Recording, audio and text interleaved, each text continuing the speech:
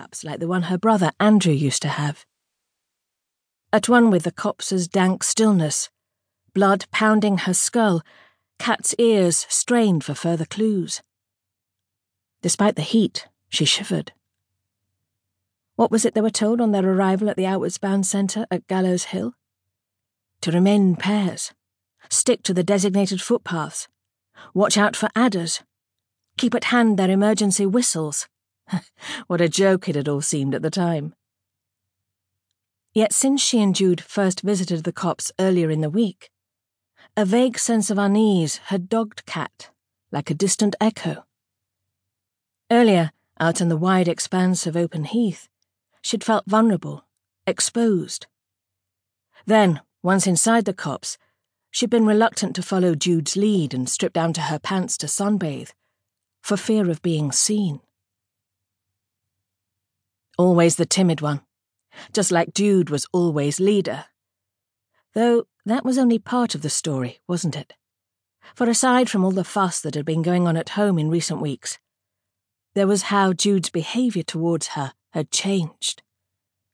Kat had grown sore from the poisoned tip of her friend's ill will. The way Jude looked at her sometimes through angry, slitty eyes. The things she said, quite unprovoked. Those barbed grenades, meticulously lobbed then swiftly defused by a jovial dig or encouraging smile. Now, with urgent eyes, Kat scanned the barricade of foliage encircling her, until, a beat later, she heard another sound. A muffled cough, low in timbre. Male. Someone else was in the copse. Close by, too. Unseen. A realization that yanked Kat's world inside out, triggering her charge back towards the footpath. Running fast, she barely felt the twigs and thorns tearing into her limbs. The ground, pitted with knotted roots and jagged stones, jarring her body. Or how the undergrowth was starting to thin. Not daring to look behind her, for fear of slowing her pace, Kat headed towards the lunar light of the open heath. But as she hit the dusty path, dumb panic was replaced by the searing pain of rational thought. Where was Jude? Casting an urgent glance over her shoulder and seeing no one behind, Kat stopped.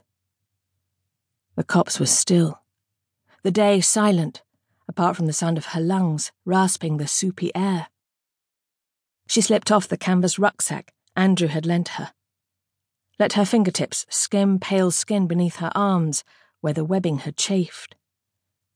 What had possessed her to bring her sketch pad, watercolours tin and box of pencils? Still panting, she took 4 or 5 deep breaths, then pinched the stitch ripping into her side. So, here we are then, thrown together by fate. Tears of relief poked Kat's eyes as, straightening up, she saw Jude leaning against a nearby tree. Her arms were loosely folded, her face was calm, her expression almost serene.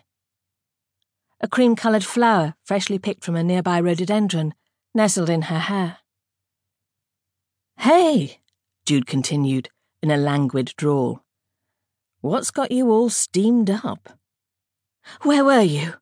Kat gasped. "In the clearing. I came looking for you when you didn't come." A shard of something hard glinted in Jude's pale grey eyes. "Why? What's the matter?" "We have to leave. Now," said Kat, reaching for her bag. "Come on." "But we've only just got... now." Amused by the unfamiliar urgency in Kat's voice, Jude shrugged. "Okay. I'll just go and get my..." But her words were lost as she turned away and stepped back into the undergrowth. "No! Wait!" Yanking Andrew's rucksack back over her shoulders, Kat plunged into the bushes towards the spot where Jude had just been standing. Once inside the depth of foliage, it was hard to ignore the tiny flies as white as ash that clung to the leaves, the fetid air that hung heavy with the smell of something rotten. With mouth clamped shut, barely daring to breathe, Kat parted the branches and saw her companion adjusting the fastening of her bag.